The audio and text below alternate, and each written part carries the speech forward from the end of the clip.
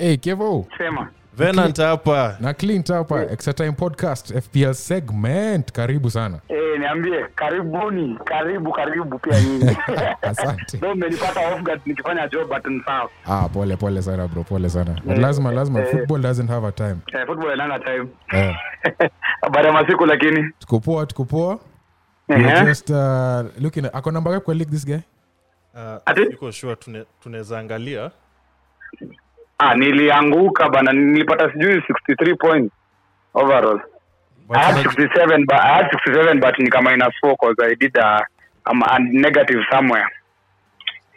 Mimi nakwambia wako sawa because when this is the first game week nimescore below average.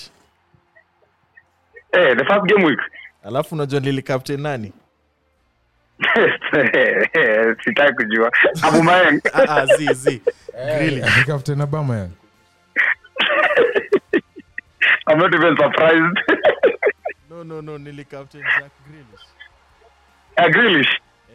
Captain Jack Grealish and man, he got a yellow card and it akapata 1 point, so that was a solid 2 points from him.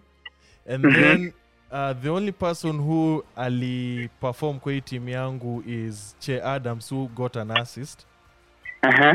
And as for the other people, it was and Ken also who got an assist. Kuli, you didn't believe in Ken and what is his name? Fernandes, Bruno. Bruno is the engine for Manchester United. Boss. You always keep that in mind. Fernandes, boss. Fernandes. Yes, Fernandes ndio wetu bana. Yeye ndo assist king na ndo penalty take. Hata ni goalkeeper mse. Baki tu kwa goalkeeper na defend. So, but then let me ask you guys a question, since you're United fans. Yeah. What's your assessment of United so far according to you guys? It's just vibes, bro. Vibes too. Yeah, I can say it's just vibes. Tuna survive game at a time. We are surviving each game at a time. We're just I can say we are just living by God's grace currently. And Fernandes brilliant. There's a game hapo hivi usiku leo. Against Istanbul. Yeah, is it against Istanbul? Yes, true. Assault kojolea last time pale hivyo Turkey. So, and our home form is so bad. Unaonaje ikienda? Honestly speaking, I think we shall win because first of all, Pogba needs to prove himself worthy. Because I've seen Ole Gunnar has said that he might play, and I think he will play. Yeah. So it's a matter of just depending on Pogba and Fernandes at the same time, and I'm thinking also Cavani might start. Because Cavani showed his clinical finishing abilities in the previous game, even though he didn't score, but he proved like a vital substitution. Yeah, and even so I'm guessing since Martial is not scoring anything, he might be given the go ahead this time round. And how is it a breath of fresh air when Alex Telles up left back? One of the best things I've witnessed this season. Homer Simpson is really good. Homer Simpson is injured, so. Yeah, Homer Simpson, let him stay on the sidelines while eating burgers. The guy is too fat to run, man. Anyway. It's a nice thing. It's a nice thing hearing you guys just complimentiana each other over a team that you guys can't even pronounce the name. Yo, worry about Europa League, eh? Yeah, exactly. Worry about your what is it called? They're called Christmas Carol songs. Or are they success card songs? The Europa League song. It's a success card song, apparently. It has no rhythm at all. Yeah, man. See, nyi watu mko na energy leo. So you just stop talking about FPL, you just talk about United then. But this FPL and actually, funny enough, for FPL, I gave Son a head start because I was 100% sure Mourinho would play his tactics once again. You know, Mourinho is a big game player, big game coach. Apparently, yes. And his stats don't lie. So, anytime you see Tottenham against a big team, in quotes, because Manchester United right now, tunajaribu tu. But yes, you can be rest assured, Kane and Son will do something. And that's my own assessment currently. Oh. Now when you look at their fixtures, unajua hapo kuna Chelsea na kuna Arsenal hapo mbele. Do you think it's still favorable to hold on these two? Yes, I'm 100% sure holding them on will be a good idea. That I can. That as for me, yeah, I think that's the best option. But now the worry comes in on the forwards. The forwards are doing very well, so I'm actually confused. Like right now, I have Bamford, I have Vardy, and Calvert-Lewin. And at the same time, I know. As much as Raul Jimenez is not performing currently, I was also Raul Jimenez for Wolves. I was also thinking of bringing him back, but at the same time, let me give Vardy a second chance. And if Vardy doesn't perform this week, I think I'll go for what is his name, Timo Werner. But Timo Werner is actually cheaper. Let's looking at the Clint, you can see the Wolves fixtures. Arsenal, Liverpool, Aston Villa, Chelsea, Burnley, Tottenham. Wow, Man United. And then Man United. Wow. That's taken care of till January. Do you think Raul Jimenez is still because when you look at ukiangalia FDR, like 4 of their next 7 is just 4 kuendelea. Do you think Jimenez will be consistent against Arsenal, Liverpool, Chelsea, Spurs and United? No, he won't be consistent, but he's their target man. He's their only target man. So be assured, any chance that comes in, like if you saw yesterday's game, actually he missed quite a lot of chances. But if you look at the I'm thinking big game defenders usually have lapses once in a while. Because even when you look at the Arsenal game, Leeds were to hammer you guys badly. Actually, if it wasn't for the bars and the missed shots, I am 100% sure you would have had like 3 or 4 goals. Yeah, and I saw you Connor Calvert-Lewin in your team. He gave you points since he scored this past game week. Yeah. 13. Wow. You know, it's weird. I'm telling guys on the FPL show to buy him, and I don't have him on my team. Yeah, I'm actually wondering. New weird. And that's because of Nani. This guy that we've talked about, Chelsea. Timo Werner. Yeah, Timo Werner is actually really good. And I'm actually considering. And before tuendelee, I've had Timo since game week 1. And this is what I can tell you. With Timo, he's too expensive to be giving you an assist per game. Kusema ukweli, an assist per game. He's been like that for a minute, and see poa. There was a time where now he was what's it called? He didn't even return on, like kama sasa tukiangalia. So far he has 4 goals and 3 assists. Yes. And he scored on only 3 games out of 9. Wow. Hey, that's nice. Hey man, this is so hizo stats aziko fiti. And then Clint, look at Chelsea's fixtures say one. There's Tottenham, Leeds, Everton, Wolves, West Ham, which it looks easy. Arsenal, Aston Villa, Man City, Leicester. Where. Okay. Hapa ndo una earning your badge. So that's really tough. Yeah. So now the way I see it, like with this guy, 9.5 is a lot for somebody who gives me an assist every game. Like if I'm paying 9.5, expect even Bruno is performing better than Timo as far as points is concerned. Yeah. Yes, but you know, Bruno is the brains for Manchester United. So Napa stats, he has 6 goals and 3 assists so far. Yes, exactly. Na amerudisha double-digit returns on 4 occasions. Yes, exactly. Yeah, and actually he was the main reason last season I made quite an impressive leap from where I was till top of most of the leagues that I'm in FPL. Because I remember when Manchester United signed him, I was like, hey, this guy, I've seen his stats from where he was in Portugal.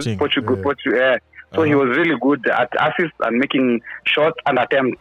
And I've noticed the bonus system nowadays works on the number of attempts. Yeah, it favors him a lot because he's the main man. Even though he scores penalties, bao ni bao. Yeah, exactly. Bao ni bao. Hata assist ni assist. Hata chance ni chance. Okay. So me have a couple of questions here to ask you guys, not only as FPL managers but as United fans. So let's paint a picture here right now. Sindio, Venant right now does not have Bruno Fernandes in his team. Yes. He's listening to this podcast, Nanaskia Clint and Kevin talking about buying Bruno Fernandes to his team. Sindio? Yeah. Yes. He's how much? He's 10.8 million, which aina shida because I can sell Aubameyang for him very fast. Okay. That's a good call. And even you buy Saka.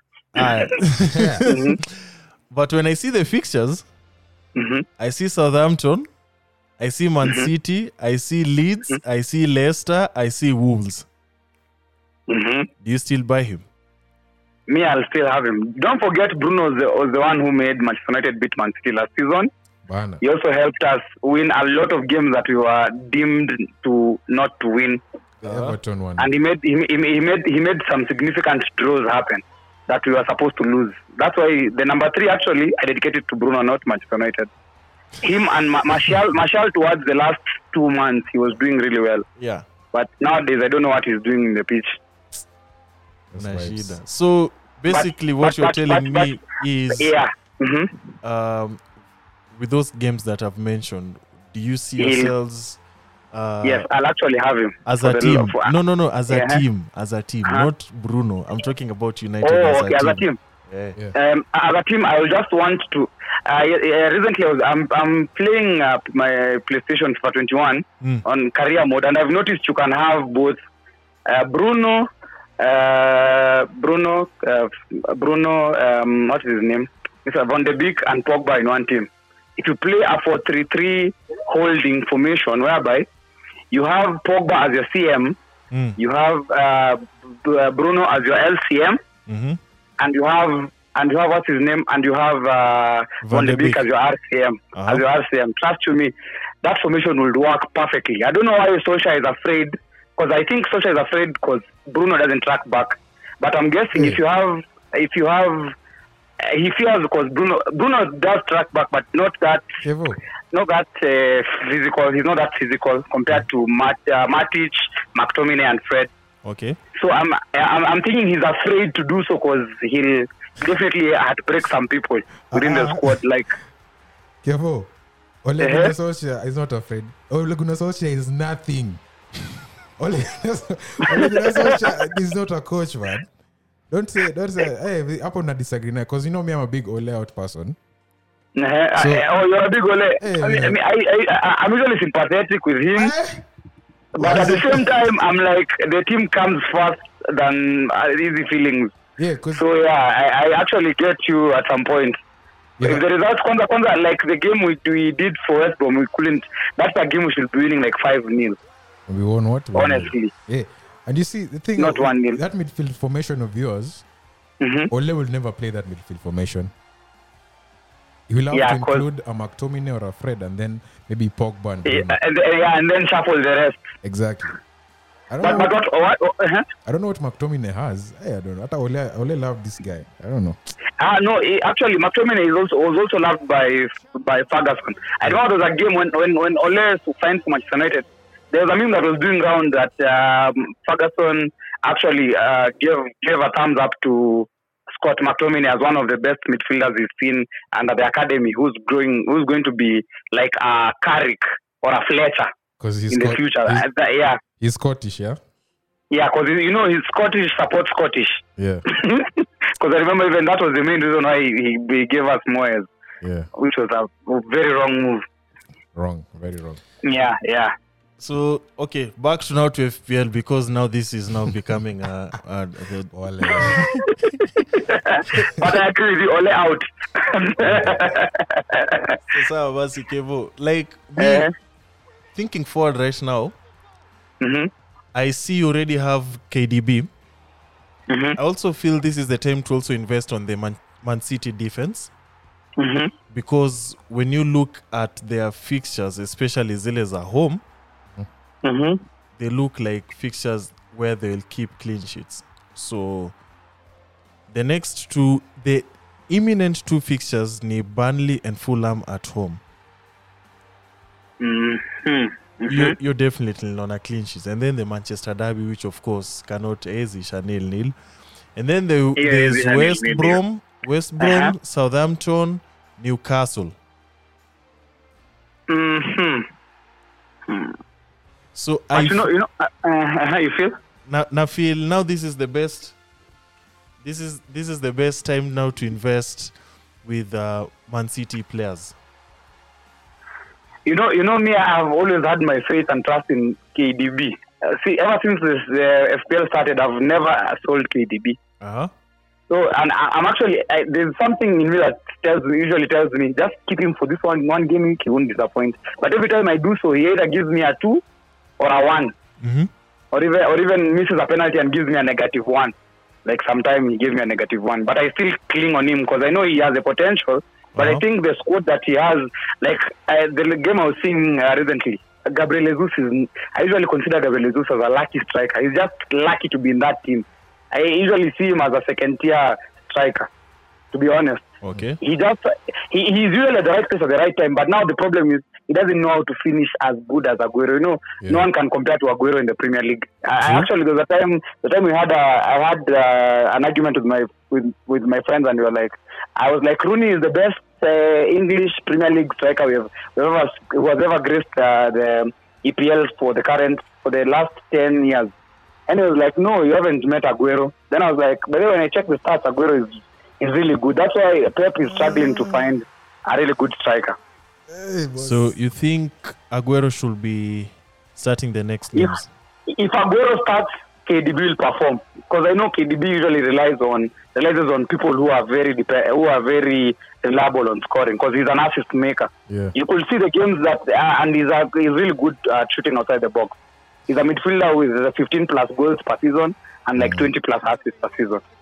So if Aguero was to come to your team, would you sell Vardy? Now that's where the confusion comes in. Vardy is a well-proven striker with goals for 20 plus. So since Aguero, I can't rely on Aguero so much because of his injuries and he hasn't been match fit. Because I know when Aguero starts scoring, he scores like Hurricane. So yeah, I can say I'll trust in KDB once again and then we'll see the outcome. So for you, as far as Manchester City players are concerned, KDB is the only way. KDB. Yeah, KDB only. Okay. Mimi add Joao Cancelo. Joao. Joao. Left or right? By the Cancelo, he's a utility player. Like hii game ako left, hii game ingine ako right, hii game ingine amecheza kando ya. Actually, have made me even consider. Yes, even Cancelo is actually another good buy by the way. He's a really good buy. So yes, those two are the people who I am looking forward to add on my team. I'm actually even now considering adding Cancelo in my team. Speaking of defenders, Toby Alderweireld. Hey, Toby Alderweireld. He's kept 2 clean sheets now, yeah? Against West Brom and Man City. So yes, someone to consider for the defense. And how much is it? 5.4 million. 5.4. Even though at the moment it says groin injury, 50% chance of playing. Yes, but actually he had an injury as the game was winding up. But he's he's been on the list of bonus points. What about Regulion and Doherty? Yes, those are my people. I'm thinking Regulion is actually a really good. He's like an Alex Telles for Southampton, for Tottenham. I mean, yes, he drives in forward and he knows how to cut back and give attacking returns, and he knows how to give those crosses and 45 angle assists. He's really good, actually. What I like about him is the fact that he's like, when you look at the percentage of the teams he's selected by, it's 4.5. So huu ni differential. Huu ni ule mse akiwa kwa timu yako perform, ni wewe pekee ndio one of the few that one of the few that benefits. Exactly, yes, true. Unfortunately, the 2 times that Spurs have kept a clean sheet, he wasn't on the receiving end bonus points. So imekuwa tu a solid 6 points. Inananga tu kwa Alderweireld apparently. Alderweireld, like, I don't know what he does, but he's a solid defender. Alderweireld is a really solid defender. He has good clearance for the ball. He's good at heading the ball and keeping clean sheets and doing very dangerous defense strategies on the box. He doesn't fear tackles. Okay, and when you look at the fixtures, Jesus. Chelsea, Arsenal, Liverpool, Leicester, Wolves. Guys, Spurs. Hizo ni immediate, like kuanzia leo. Will you still put him?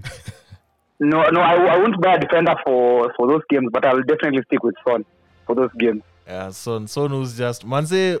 Clint. Yeah. I sold Son for Grealish.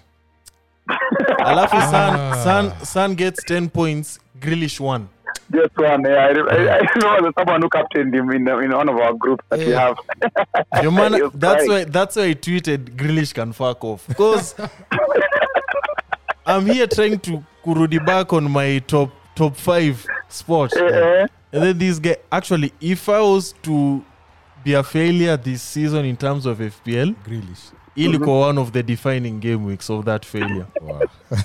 Hallelujah. Unasema hivyo and what about Jota? You know me, I benched Jota and I put KDB who gave me a whole 2 and I put Vardy who gave me a whole 2 and over there Jota alikuwa bench yako. Yes, exactly. Like, wow. Yeah, but Jota was on my bench. But when you assess his team, kusema ukweli, when you look at the quality of ZH, will you put him on the bench? When will you risk him on the bench? Yeah, I'm seeing Bamford. No, this time round I'm not risking him. Actually, I have a question to you guys. I have a dilemma between Fulham Leeds is playing Leicester. Okay. And I have both Bamford and Vardy. Okay. And I have Jota because my midfield has it has KDB, it has Bruno, it has Son, it has it has ZH, Fernandes, and it has Jota. You see, those are 5 good midfielders. But at the same time, I want to sacrifice. I'm thinking of sacrificing one strike and putting all those 5 midfielders in one game. Okay. And I'm really considering sacrificing Vardy because the game I saw him play during this Leicester game, I just saw that if you mark Vardy well, he'll definitely not do anything. And you see Leeds have very pacey midfielders and defenders. Okay. So I was actually considering putting Bamford in, leaving Vardy out, and then putting Jota in. Is that a wise move for me? So it depends. Is this what you are doing? Each changes unataka to make. Is it a short-term fixture? It's a long-term. It's a short-term fixture. It's a short-term fixture. Because after Leeds, Vardy is on a scoring spree for the next 3 games or 2. So swali nda kuuliza ni when you look at game week 10 and game week 11, Leeds are facing Everton and Chelsea away. Do you think Bamford is going to score? I think Bamford will score in either one or both of the games. I tell you why. Bamford, after watching the Arsenal game, I realized Bamford is not only a small team striker, but he's actually the most. The team depends on him to score. Because you find all the crosses were being directed to Bamford, all the through passes were being directed to Bamford. But now there's one threat to Bamford, Rodrigo. If Rodrigo starts, people will tend to find Rodrigo more because Rodrigo he knows how to shoot from outside the box, long range, and he's way more clinical in terms of his experience in La Liga with Sevilla and Valencia. I mean, he's way more clinical in terms of experience. So it depends on the starting lineup. If Rodrigo starts together in pair with Bamford, then I'll definitely choose Vardy. But if he remains the the striker, then I'll be okay with him. Now the second part. Vardy is facing Fulham, Sheffield, and Brighton. Do you think he's going to score against those three teams? He'll score. You have to see. The next two after Leeds, atafunga. So I think Fulham actually let enough crap captain. I think we've solved a solution now. We need to sell Bamford. We've already solved it. You need to sacrifice Bamford for Diogo Jota. Yeah. Okay. And then we go with your clean 3-5-2.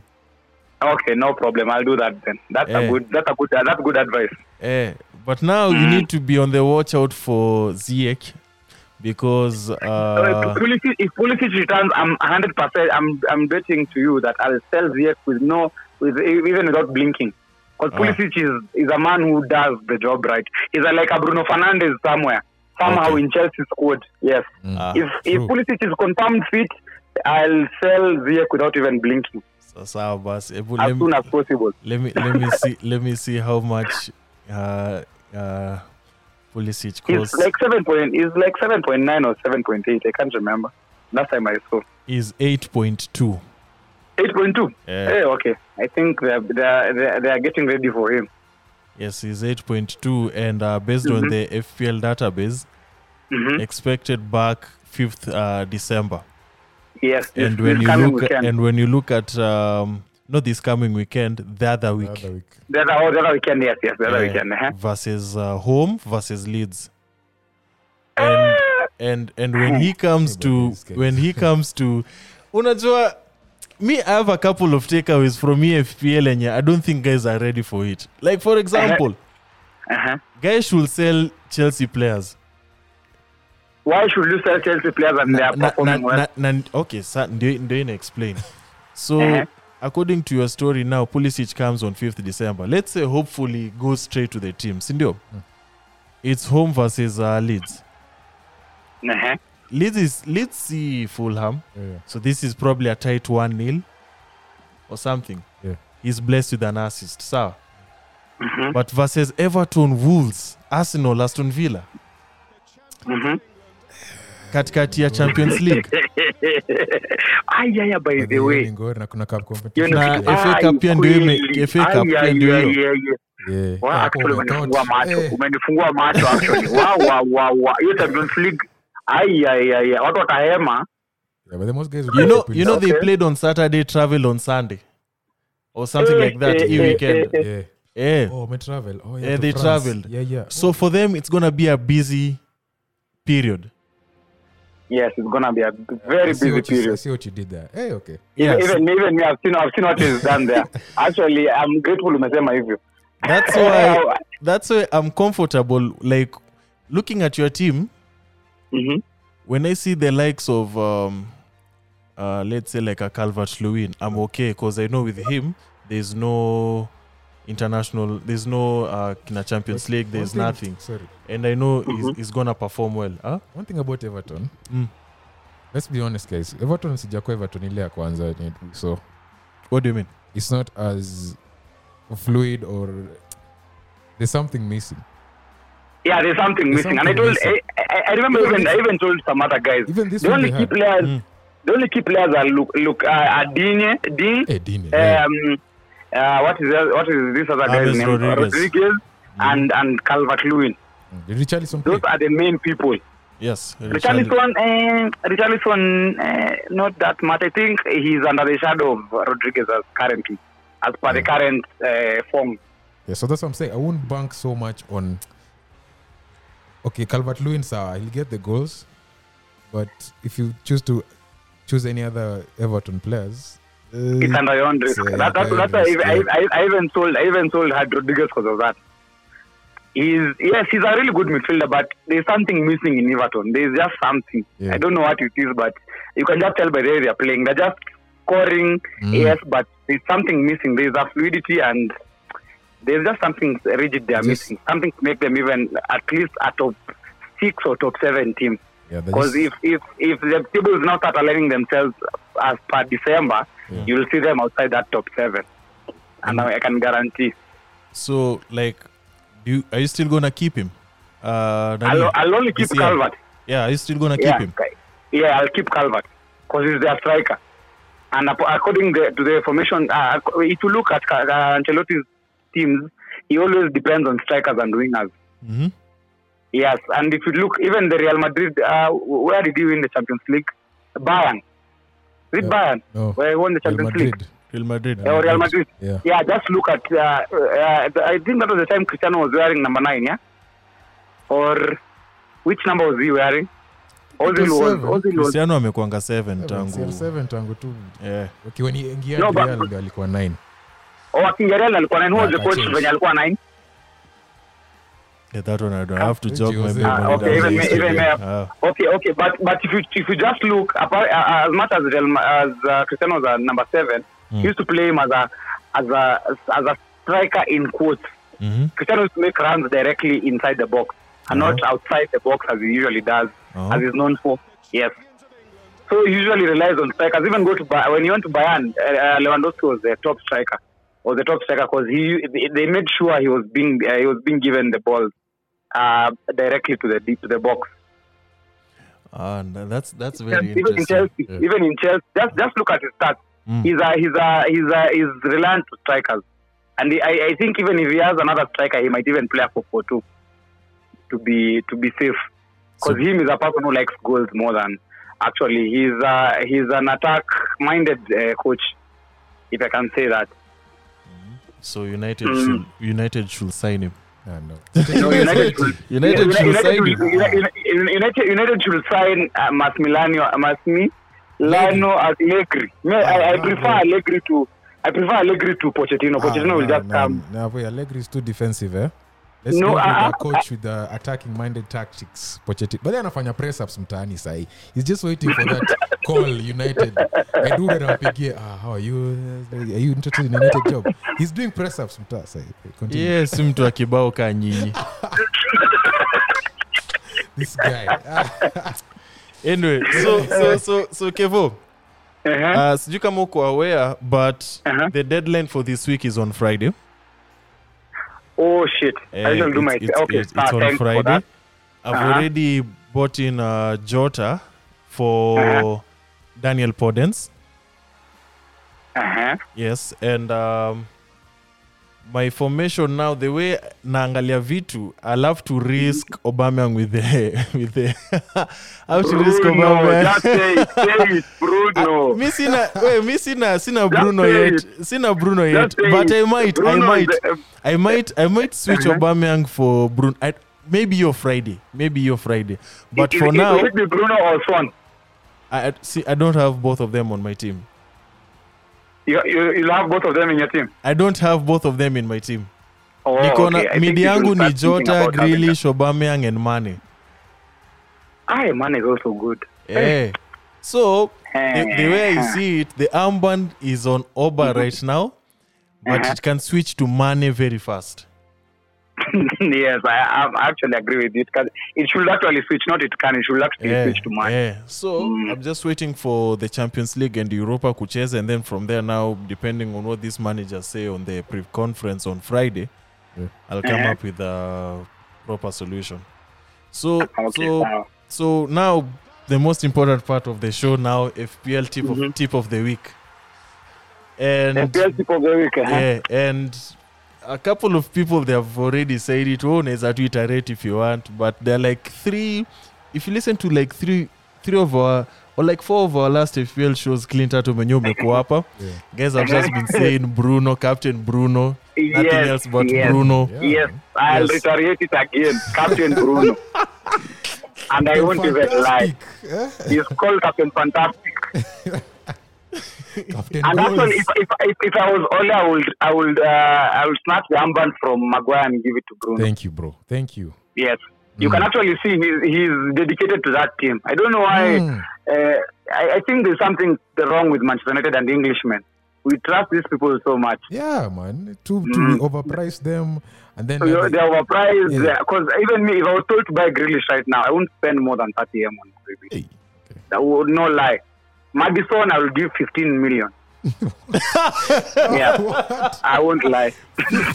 Oh, that's Yes, interesting. Madison is a one-time player. Just shines once. Really? And that's why they were kicked off the Nations League. They have really good talent, but now the problem is utilizing that talent in the pitch. They can't gel with themselves. They're overhyped. They only play one game and they are, hey, our Englishmen are good. Yeah. The next time they gel, they're done. They're not like a Brazil or a Spain or a Netherlands or a Germany. Belgium squad, or a Germany. Yeah. Those German nowadays is crap. The way they were done for. Yeah. You know who else conceded 6 this season? Aitakuwa kwa podcast sijali. Edit vibaya sana. Makevo manzi, asante sana. Always a pleasure, bro. Always a pleasure too. Yeah. And I'll definitely share it out and keep it extra podcast for sure. Hey, the guy even knows the tagline, man. Hey, Hey, I usually listen to your podcast every morning nikifanya kazi tu hapo. Bro, I appreciate that so much. Bernard anatuma ninaweka kwa earphones nikifanya kazi. Nice. And I'm like, yeah, but there you have nice points. Actually, there are times I usually want to reply, but I'm like, oh shit, it was recorded. Yeah. Yes. So I appreciate you, bro, so much, man. You're most welcome, bro. Thank you so much. Cheers, man. Cheers. Okay, bye. You've been listening to Extra Time Podcast.